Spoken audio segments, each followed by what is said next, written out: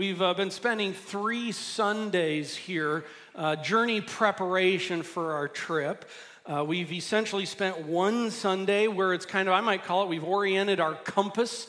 We set it on, this is all about seeing Jesus. And I'm going to say that again. This is all about, this whole series is first and foremost about seeing Jesus. That's where the compass is oriented on. And that's where we're going ultimately. Now, we did that. We also spent 2 Sundays kind of preparing for our arrival and also preparing for our functioning in the land of Revelation. And essentially 3 Sundays preparing for what is going to be next Sunday, the start of being in the throne room of heaven. And I'm telling you, I cannot wait. Ladies, Mother's Day in the throne room of heaven. That's a pretty cool place to be on Mother's Day in all reality. And so we're going to be there next Sunday. Now, one of the things that's going, I've been using this whole illustration of a tour and a tour bus. And I want to note, we're not on a bus trip where it's one way. We are on a bus tour.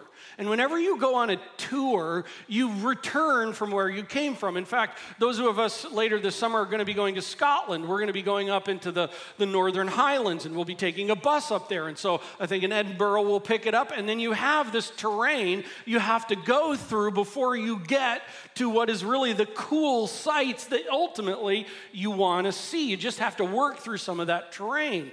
Well, let me picture it this way. That's what chapters 2 and 3 are. Chapters 2 and 3 is the connecting terrain from where you load the bus to where all the really cool sights are. And Revelation, if you will, is kind of set up that way. So chapter 1 is kind of the standing outside of the bus, getting everything ready for the trip. It's all about seeing Jesus, getting our minds around how we handle the Word of God. And we're going to, here in a couple minutes, we're going to get on the bus. And then today, we're driving. And we're going to be driving past 7 local churches. And we're going to be talking about those local churches as we go by. It's going to be really fast, really quick. And the reason for doing this is a couple years ago we had been through Revelation 1 through 3, and we had talked about every Sunday was a church. So I'm doing a summary. You can go online if you want, and you can listen to each one of those. But today's the connecting drive, because it's like, let's get to the really cool places. Okay, that's what's happening here. So sometimes you can look at chapters 2 and 3 and go, come on, John, were you just like doing some literary doodling and like wasting my time? Or all of a sudden you're there about Jesus and now you're thinking about churches and it's like, get on track? It connects chapter 1 to chapters 4 through 22. Chapters 2 and 3 are really, really important in the book structure here. We've been in the loading zone. We're on a connecting drive today past 7 churches. And then after this Sunday, we are in like the land of wow. Okay? That's what's happening. By the way, most likely at the end of our time in Wowville, which I don't know how long it's going to be, but it's going to be a bit, we're probably going to make a trek back through chapters 3, 2, and 1 to ground it all. Because sometimes that can end up being ungrounded with where we're at today. So it's really, really important. Well, with that, Harvest, it's time to load the bus. You ready? Okay, time to load the bus. I don't know how we're going to fit in it, but we will. I love that bus. I'm having issues with that bus, but we're going. We're going to the land of Revelation. Today we're in the connecting terrain of chapters 2 and 3. We're going to drive by 7 churches. And by the way, when I say that, you may be thinking, Doug, your whole illustration of loading and then the really cool place, this is the time you sleep. Everybody knows that. No. Listen. We're about to talk about 7 local churches. And you might be going, who cares? Let me answer that. The Father cares, the Son cares, the Spirit cares, the angels care, John cares, and the 7 churches care. On top of that, you and I must care. We must care because these 7 churches are really important to us. Basically, John gave messages to these 7 local churches. He addressed them and talked with them, but while addressing them at the same time, he is essentially addressing us as well. And on top of that, local churches are comprised of followers of Christ. So if the Lord, through John, is addressing churches, that means he is addressing people in those churches. So this whole tour today is a lesson on what church should look like, should not look like, and what believers should look like and not look like. Okay, so it does matter to you and I. Now, we're all in the van, right? Yeah. Okay, we're all in the van. We're moving out. We're heading out. Now, whenever you do that, we've got a little bit of time here before we're going to cross Ephesus. So I want to take about 12 or so minutes here before we arrive to Ephesus. Just play with me. Right? You playing with me? Okay, you're with me? All right, we're on this, and it's going. I want to remind ourselves a couple things from last Sunday and kind of do a little bit of practice in this. Number one, we talked about how we approach the text, how we approach the land of Revelation as we dive in. Because, friends, we are not just opening any book. It's not the Sunday newspaper. It's not the phone book. I know those don't exist anymore. But it's not a magazine. It's not those kinds of things. But here, let's remind ourselves, as we approach the land of Revelation, this is the Lord's book. It's the Lord's book. Revelation chapter 1, verse 1, he is the source of it and he is the subject of it. Let's remind ourselves of that. It means it's from him and it's about him. And along with that, we've talked about how he intentioned this to be understood. A lot of times people are like, Revelation can't be understood. Well, then why did he write it? And why did he not say that you can understand this? We may not understand every jot and tittle. We may not understand every little piece, but we're going to understand the big picture because God intentioned it to be understood. And along with that, as we approach the Word of God, we are reminded that the Lord intentioned for it to change our lives. If we go into this book over the coming months and we come out of it unchanged, we've missed the trip. Okay, it's to change us. Lastly, as we approach this series, I want to remind us, as we've talked about, we are doing a book of Revelation study, not a systematic theology study of the end times of eschatology. This is just like we studied Colossians, like we studied Mark. We're studying Revelation. It's a book study. That's how we approach it. Secondly, how do we function in it? Let me remind us. 3 frameworks. Number 1, there's a historical framework. Let's remember that the Lord was working through the Apostle John to write this down. John, historically, he was exiled to the island of Patmos in chapter 1 on account of the word, on account of serving Christ. We are told that John is our brother and partner in suffering in the gospel. He's our brother and partner in the patient endurance, the text tells us. He's our brother and partner in the kingdom. It's about 95 AD. It's near the end of John's life. He's probably in his 80s at this time. He's worshiping on a Sunday, and the Lord shows up through one of his angels, and the angels tells him to write down what he's seeing, what he's going to see, and what is in the future. And that's the sum of the historical framework. We enter in that context. There's also, I talked about an interpretive framework. There's different ways people have approaching the whole book and how they order it up. And I've told you just in our interpretive framework, we're holding off on those discussions. Let's just go in it. Let's go in it and dive into it together and work it out, and let's see what happens. Sometimes people who have been on bus tours in the past come and ruin the bus tour for everybody else by telling everything that they know. We don't want to do that. We want to come in here and see and let it grow and experience out. We're going to see the big things. We're not so caught into the small things. Remember, in the essentials, unity. In the non-essentials, liberty. And in all issues, charity. We're entering with humility. We're entering with honesty. And we're going to learn, and we're going to do this together. Textual framework. Historical framework, interpretive framework, textual framework. when you read, is there a shape to it? Is it moving in a certain way? Is it trying to help us just by how it's formed? And here's what I want to say. Chapters 2 and 3 have a clear literary structure that I want to show you. And I don't know, maybe this is going to make me a nerd. I sure hope not. But this is really cool.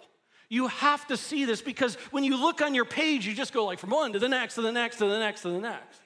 But there's a structure that's the same throughout. And I realize you can't read the text on the screen. That's not the point. I want for you to see some things. These 7 messages, I mean, a couple of them are about as long as a long text, right? I mean, these 7 messages are to 7 churches. They have a structure. Here's the structure. First, they all begin with an opening address. In fact, look at chapter 2, verse 1. It says, to the angel of the church in Ephesus, write. Every one of them has that same statement to each of the churches along the way. There's an opening address. Secondly, and it's Ephesians, Smyrna, Ephesus, Smyrna, Pergamum, Thyatira, Sardis, Philadelphia, Laodicea. And then after the opening address, there's an attribute statement. Can you see the green in every one of those? This is the part that I love. In every one of these, it's saying, hey, to the church in Ephesus, I have something to say about me. By the way, all of this is, if you have a red letter edition Bible, all of this is in red. All of this is Jesus, the resurrected, magnified, glorified Jesus Christ, the Revelation 1:1. Him, he's the one speaking all of this. And he says, I have something to say to you and you and you and you and you. And when he says that, he has an attribute about himself. And here's the cool thing. Every one of these attributes are unique, and every one of them are built out of chapter 1. Do you remember in chapter 1 when we read about, and you can look in the latter half, John turns to see the voice that's speaking to him, and he talks about how he's in the midst of the lampstands, and long robe and sash, and hairs on his head are white, his eyes are like flaming, his feet are burnished bronze, his voice is like waters, his right hand yields the 7 stars, his mouth is a sharp two-edged sword, his face is like the shining of the sun, and it goes on, and all of those attributes are pulled out and applied to each one of the local churches. It's really cool. And I'll tell you why here in just a second. And then after that, in every one of these letters, he says, I know, the red. I know, and I know. By the way, the word in the Greek for I know, there's different words for knowing. This is not the word or words that are used for kind of I've come to know. I've grown in a knowing. I've developed my knowing, or someone has informed me of. The word here in the Greek, oida, has more of an idea of an absolute knowledge of. I know absolutely, fully, and perfectly. No one has to inform me.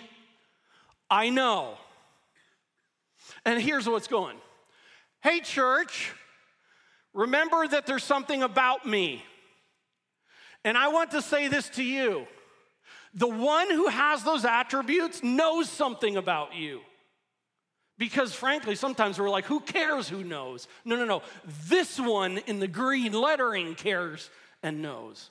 And he has something to say. And it talks in the text, it talks about how he knows their settings. He knows if they're doing well. He knows if they're not doing well. He knows the solution to their problems. And by the way, every time the solution is repent. It's interesting. The Lord Jesus Christ, the Savior of all things, is telling followers of Christ, redeemed ones in Christ, in his local churches, repent. Why are we so afraid of that word? Why do we so hide in the fact that we have issues, that we're all broken? Why do we have to put on a cover like that? Oh, I got to tell you, I'm a senior pastor, and I just want for you all to know, I'm awesome. Theologically, that is an utter lie. I sin.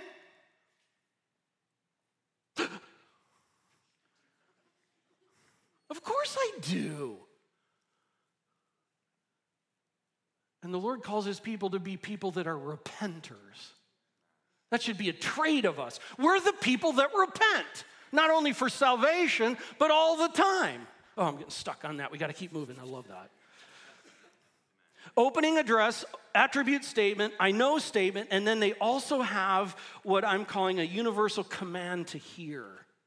Verse 7. In fact, let me just read this. To the angel, chapter 1, we'll just do Ephesus. To the angel of the church in Ephesus, write, the words of him who holds the 7 stars in his right hand, who walks among the golden lampstands.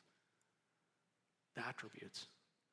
And then he says, I know your works, I know your toil, I know your patient endurance. And I know how you cannot bear with those who are evil, but have tested those who called themselves apostles and are not, and found them to be false. I know you are enduring patiently and bearing up for my name's sake, and I know that you have not grown weary. Isn't that cool? Isn't it cool to know that someone knows even when you're weary?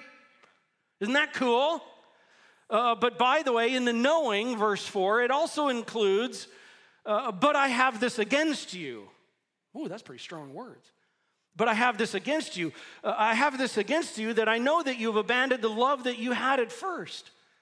Remember, therefore, from where you have fallen, repent and do the works that you did at first. If not, I will come to you and remove your lampstand from its place unless you repent. Basically, Jesus is saying, I will pull my presence.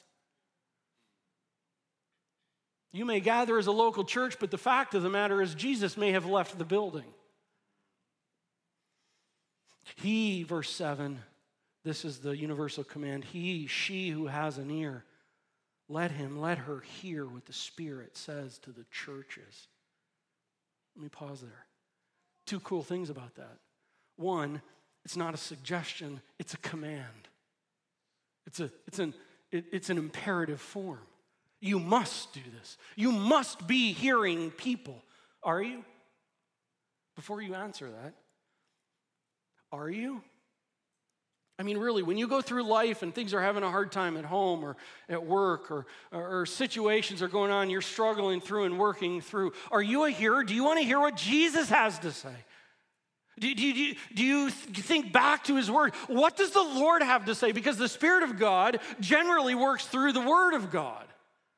And where am I going to find out what Jesus says? I'm going to find out where Jesus is by coming back to the Word. And so if I'm someone who is really all about hearing what the Lord has to say, then I'm going to be someone that's in where the Lord has to say. And by the way, not just on Sundays, but all the time. And I'm going to apply what the Lord has to say as I go through life. Are you a hearer?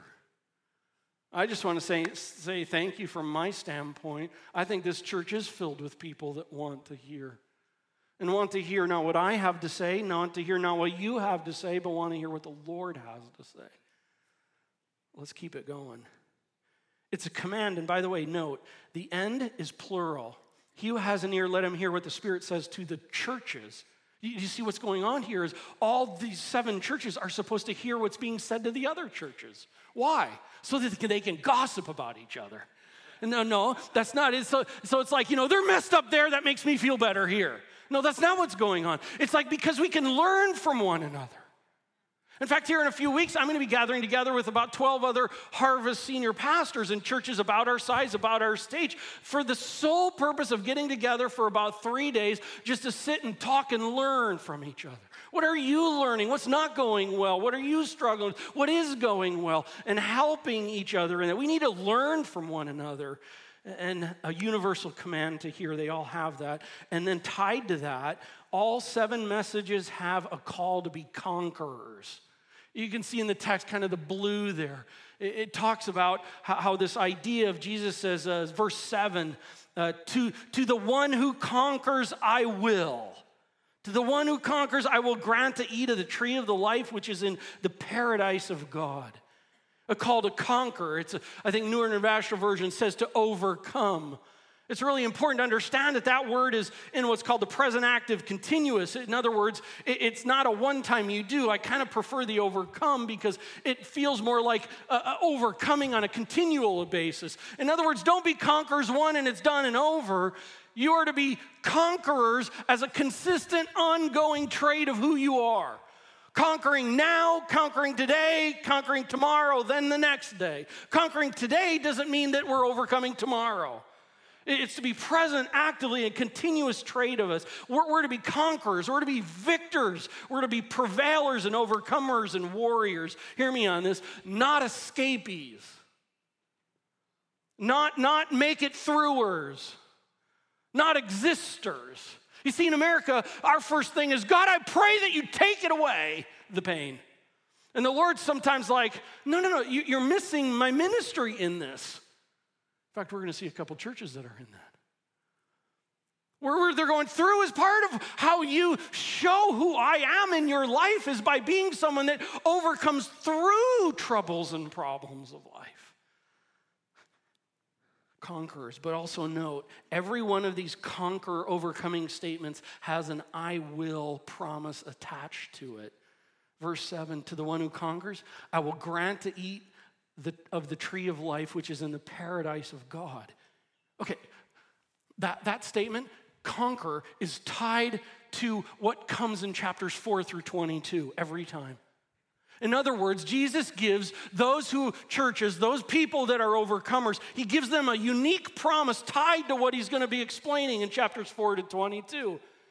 He says, listen, if you're an overcomer, I promise that you will be eating of the tree of life. Well, what kind of tree is it? Orange tree, fruit tree? No, missing the point. We're going to learn about it later. There's always a future promise tied to the present now. That's, guys, why we're doing the book that we're doing. We're going to be in this series, and we're talking about how eternity changes how we do life today. That's the literary structure. There's an opening address, an attribute statement, an I know statement, a universal command to hear, and then a call to be conquerors that also contains a set of rewards. You may be going, that's just literary structure. No. This preaches. In fact, real quick, 8 things it preaches. 8 things it preaches. Number 1, Jesus loves the local church. And we need to hear that. Because there are a lot of people today, especially in our culture, where it's like, I'm so bagged out on the local church. The local church is unnecessary. Friends, then why is he writing this? Even to the churches that he is kind of disciplining. Listen, I'm in the local church until Jesus is done with the local church. But he's not done with the local church. And even if the people in the local church aren't acting like the local church, Jesus still loves the local church because he made it. And so we're a local church because Jesus loves his church. Secondly, Jesus knows about all his local churches, big and small, as we'll see here in a little bit, rich and poor, busy, not busy. He loves them all, even when they're messed up. Third, the state of the local church is not about what you and I think. It's about what Jesus knows. And we need to be very humble about that, even here in this church. This is an awesome church. Question, would Jesus agree with that? That's what's front and center should be on our hearts and our minds. Fourth, all of Jesus' local churches have issues. There is no perfect local church. There was not in 95 AD, and there is not in 215 AD. Okay? Every church is messed up, and we are one of them. It's true. Because broken people, redeemed, make up redeemed churches filled with broken, redeemed people. Fifth, who Jesus is drives everything. The whole thing that he states as attributes drives the whole thing. Why should I care what he says? Because of who he is. Why should I listen to what he says? Because of who he is. His attributes drive everything. Why should I bear up under this situation that I presently have in my life? Because of who he is. It drives everything. Sixth, Jesus is calling for his local churches to be filled with present, active, and continuous overcoming people. Not existing through it people, not making it people, but overcoming people. Seventh, Jesus loves it when his people repent. Jesus loves it when his people and his churches repent. Why do we play the game with repenting? Jesus loves it. He loves it when his people repent. Number 8, Jesus promises eternal rewards for overcoming local churches and people. Friends, it's worth it. It's hard, but it's worth it. He will reward. Not just with eternity, but all that is of eternity. And we'll see that here in a little bit. Well, back to the tour. We're getting pretty close to Ephesus. You with me? Getting pretty close to Ephesus. 7 local churches we're going to drive by here. And I'm your bus tour guy. So everybody look out the left window. Come on, look out the left window. Everybody look left. Okay? We're coming up on Ephesus. You see it? Okay, awesome. Work with me. Okay? That's perfect. Thank you. Let me tell you a little bit about Ephesus, the city of Ephesus here, and then the church of what's going on in Ephesus. Ephesus. It was located at the mouth of the Cayster River. It had the most important seaport in the province of Asia Minor. That's Turkey today, as you can see up on the map. Ephesus was a powerful city. It had 250,000 people. That's 250,000 people in its population of the city at the time. It was famous for its huge temple to the fertility goddess Artemis. And along with the whole temple, there literally were thousands of priests and priestesses associated with the temple in Ephesus. Not only did they have the temple to Artemis, but they had 3 other temples to Roman emperors there in Ephesus. Basically, Ephesus was a center of the occult. It was a magnet for the occult. And if you were part of the occult or interested in the occult, you would take a tour there. That was Ephesus, because it was a great city for that. It also, another key thing, was a city that had one of the most impressive libraries in the world at the time. That tells you a little bit about the place. It was a people that were about thinkers. They thought there was an academic bent. There were readers kind of in a core of this whole city. And all of these have some implications on the kind of church that was in Ephesus. Let's talk about the church there. In Ephesus, it was established and grown through the individuals of Priscilla and Aquila. Apollos was a part of things there. Paul was a part of things we see in Acts 18 and 19. John likely came there after the fall of Jerusalem in 70 AD, and John likely was probably his home before he was sent to Patmos. Ephesus, the church there, had become the most prominent of the 7 churches. It was the most prominent, and in great reality, in part because probably it planted the other 6 churches. Harvest, that's a big deal to us. Because at Harvest, we have terminology we want to be churches that plant churches. Ephesus was a church that planted churches. And that rings a bell for you and I. They were a church planting church. Along with that, think of it with the library aspect of things. They were a people that loved the truth. They were truth-loving people. Doctrine and thinking was very, very important. And we saw in the text there, they stopped false teachers, and it even said they had not grown weary in pursuing right doctrine. But the glorified, magnified Christ, also verse 4 said that he had something against them. And this is pretty serious. This church-planting church, this doctrinal-driven church had lost the love. And as I've spent more time on this here this week, I think this has more to do with the practical outliving a love for other people. Yes, ultimately is a lacking in love for Jesus, but I think it's a lack of loving Jesus by not loving other people. And there's part of that makes sense, because when you get so down into the doctrinal depths of things, you get so in there, people become an annoyance, especially imperfect people. People who mess up. It's like, leave me alone. I want to talk and debate doctrine. And it's like, You've just lost sight of the fact that Jesus said the first and greatest commandment is to love the Lord your God with all your heart, all your soul. Okay, I'm with that on the doctrinal part. The second one is love your neighbor as yourself. They are tied together.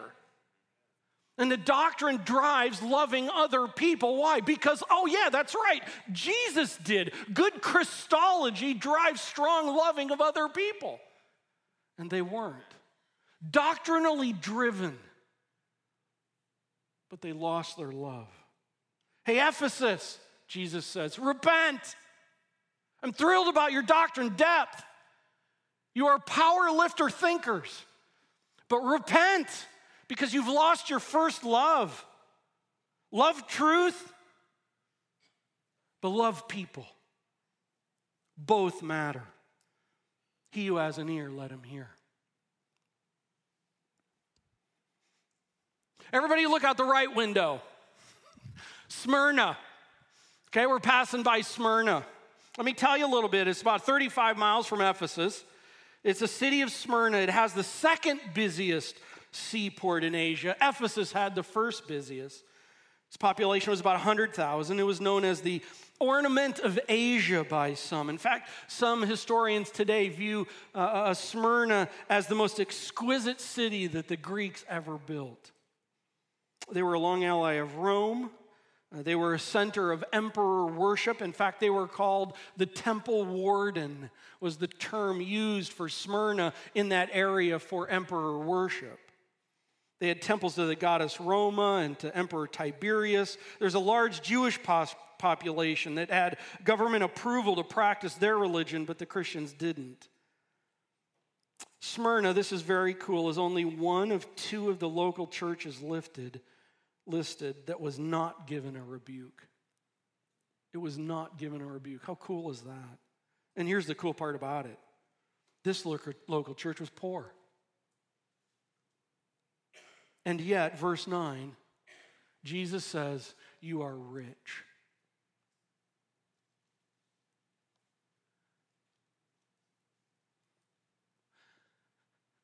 If you have Christ, I don't care what your bank account says, your 401k says, what your tax statements say. Know this, you are filthy, mega rich from an eternal perspective. They knew persecution and they knew suffering and slander. Yet Jesus was to be all they needed. Isn't that true sometimes where you're like, I need to get out of this? No, you don't need to get out of it. You need Jesus in it. He's all we need. Essentially, suffering was their call. And for them to be conquerors, it really meant you are going to live a life in suffering. And I'm not asking you to leave it and move to Ephesus. I'm asking you to stay there and to bear up under it. That's what overcomers do. Live the gospel out. And here in this to Smyrna, the first and the last one of the attributes stated, promise them an eternal coming crown. Poor, but you're going to be crowned with an eternal crown.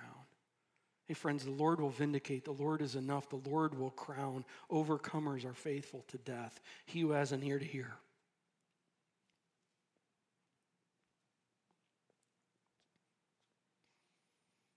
Third church, Pergamum.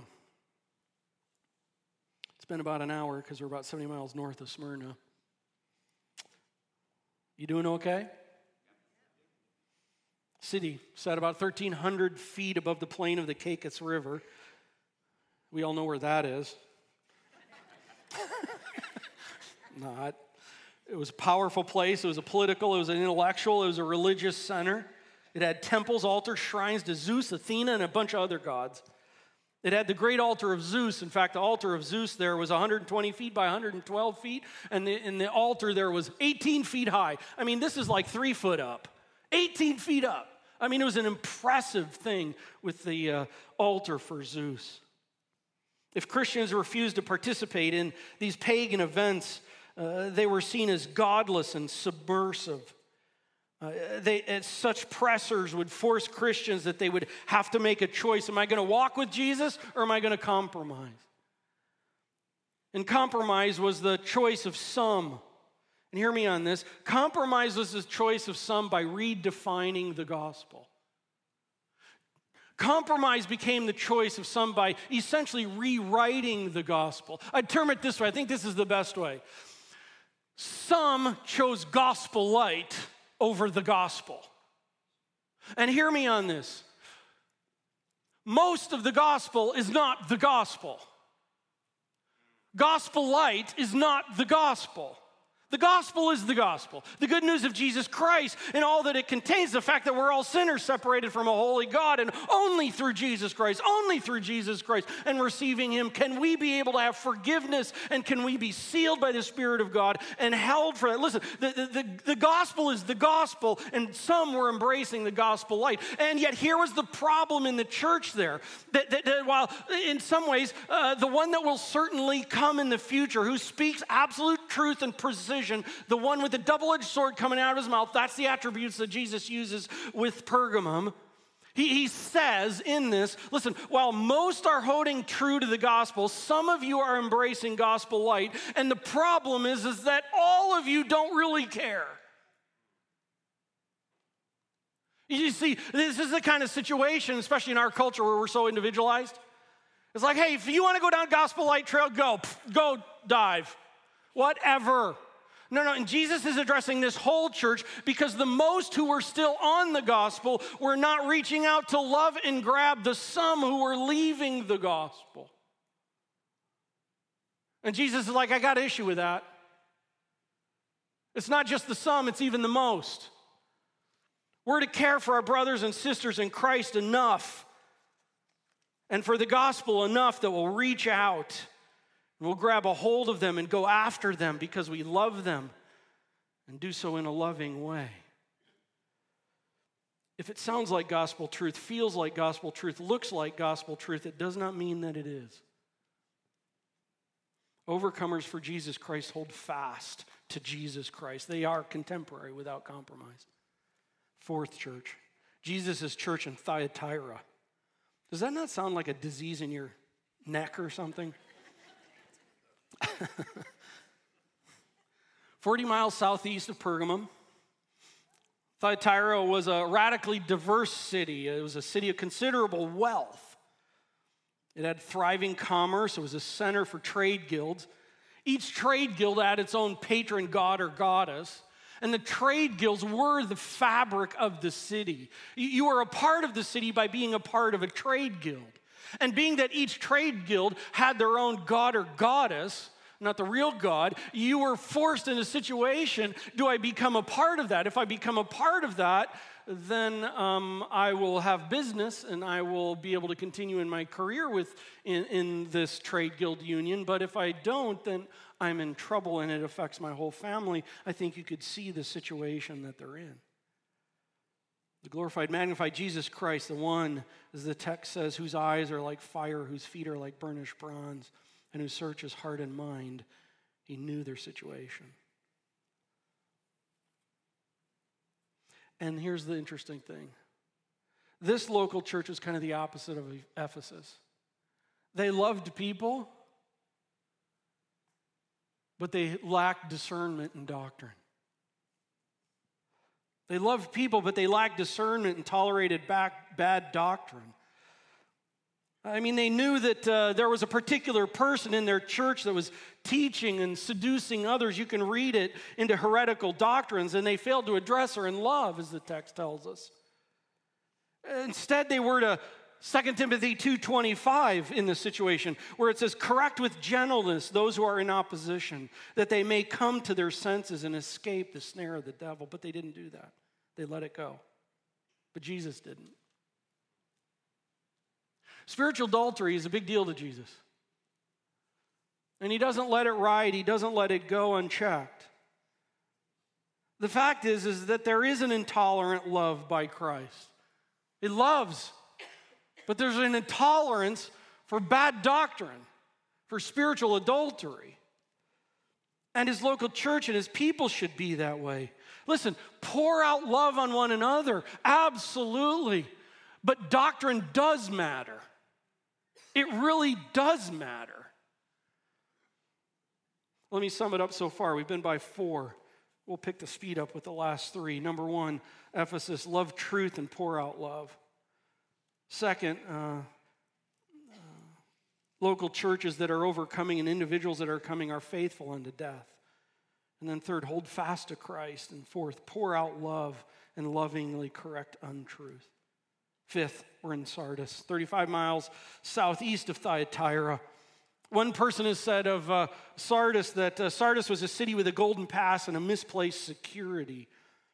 It had a name, but it was all about what was in the past, not the now. You know what I'm talking about. When music used to be really good in the 70s. Or when church music used to really be good back in, you name the time. I get it. But this was a church that was stuck in that kind of stuff. Stuck in some of the items to where it was all about its name and its reputation. I mean, this was a city that was strategically positioned in the valley of Hermas, where key roads converged. All roads, main roads, came there. They were in a strategic position, but they were a church that had a long history and deep traditions, but its glory was in the past. And the one who has all glory and power said to this local church, "You are all image, no substance." And I'm not about that. It was known for its church vitality. But Jesus knew it for its ineffectivity. This was not an effective church. They were busy with all their little churchy activities and their wonderful little get-togethers, but they were spiritually unconscious. They forgot that they were in a war, spiritual war. And they were all happy, just being happy and making muffins together. Doing whatever thing was their thing. And they forgot the war, and they forgot the one who would speak out the overcomer's name. And he calls them to wake up and to remember and to repent. Conquerors are wide awake for Jesus. Wide awake. 2 more. Church in Philadelphia, 35 miles southeast of Sardis. Attilas Philadelphus. Something like that. King of Pergamum built this city. It was the youngest and the smallest of the 7 cities. It was a city built up for preserving and spreading the Greek language and culture. Its patron god was Dionysus, the god of wine. And there was a strong Jewish population. And as a result, this local church experienced great persecution, not from the government, but from other religious, we'll call them other religious organizations. Like Sardis, Jesus speaks only words of commendation to them. There's no rebuke to the church in Philadelphia. This little country church, no rebuke. Small country church, here's the fact. They would never grow large. They would never have a big, beautiful building. They would never have a big, boasting budget.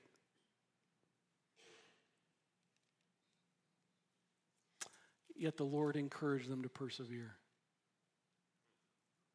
Isn't that cool? The Lord loves little churches. It's not about becoming a big church. We want more. I want little churches to have more. But more glory and more people and more change for the glory of Jesus Christ more. Not more bragging rights, not more impressive rights. Overcomers and overcoming churches are big on ministry faithfulness, and they're little on ministry impressiveness. They're big on ministry faithfulness, and they're little on ministry impressiveness. Last church, Laodicea. Last church, everybody. This is the last one. Guess what's coming after this church next week? We are in the throne room of heaven, and it's a crazy cool waterfall and mountains. I don't know, something like that. Okay, it's just a cool place where we're going. Here we are, Laodicea, and I hate to say this, but we're kind of ending not so happy. Laodicea, it was a city that was named after Antiochus II's wife. Okay, trivia question. What was Antiochus II's wife's name? You guys were way better in first service. First service, they had to take a little bit. Okay, yes, it was Laodicea was her name. That was the city. Laodicea was a center for banking. And by the way, if this goes online, I love you, first service. Laodicea was a center for banking and medicine and textile production. Its two sister cities were Colossae, that's familiar, and Hierapolis. Religiously, it had a mixture of local and Roman gods. It had a large Jewish population that had much influence. And hear this, the Laodiceans were, this is my own words, much like America, they were self-dependent and self-satisfied.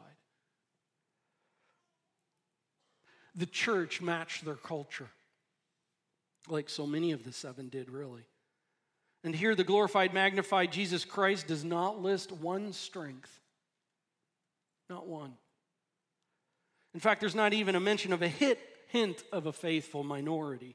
Instead, the Revelation 1, Jesus lays out the severest of condemnations given, and is given in verse 17. Listen to this. He is saying to his church and to his people. He says, you wretched, pitiful, poor, blind, and naked local church.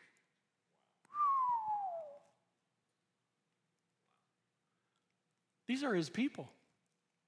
And Jesus is not so happy. You wretched, pitiful, poor, blind, and naked local church. I wish you were hot or cold, but because you are lukewarm, I want to vomit you out of my mouth. Wow. It was an affluent church, and they loved their stuff. They loved their buildings. They loved their budgets. They loved their programs. They loved their personal comforts, and they loved their personal peace. Just like the world around them.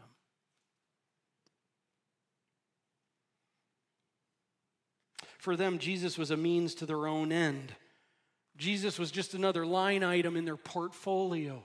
Jesus was an insurance policy.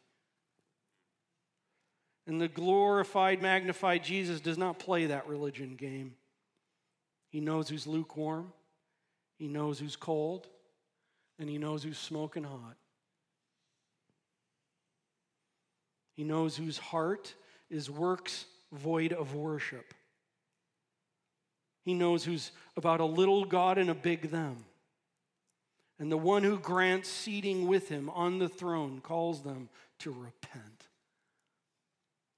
Laodicea, overcomers repent and get hot. Overcomers repent and get hot for the Lord. I'm sorry I didn't have a slide with all these up there for you. It was late into last night and didn't have it together, so let me just verbally walk this here. Overcoming local churches love truth and pour out love, are faithful unto death, hold fast to Jesus Christ, pour out love and lovingly correct untruth, are wide awake for Jesus, are big on ministry faithfulness and little on ministry impressiveness, and repent and get hot. I pray we never get satisfied. By the way, I can't leave you with all that. I have to also leave you with the promises. You can just listen to them. Be encouraged. The magnified, glorified, Revelation 1, Jesus Christ, promises overcomers, 1, the eternal tree of life, 2, an eternal crown, 3, an eternal name, 4, an eternal seat, 5, to be named before the Father of Christ. By the way, love this one the most. Okay, real quick. Hey, ladies, what's that English popular show? The Downton Abbey, okay? Downton Abbey, I've watched it. Just lost my man card, but I've watched it. I really like it. I just don't remember the name of it. So what they would have at the gatherings when they come together and like important couple comes to the front and there's the butler dude standing there and he goes, I would like to present to you Mr. and Mrs.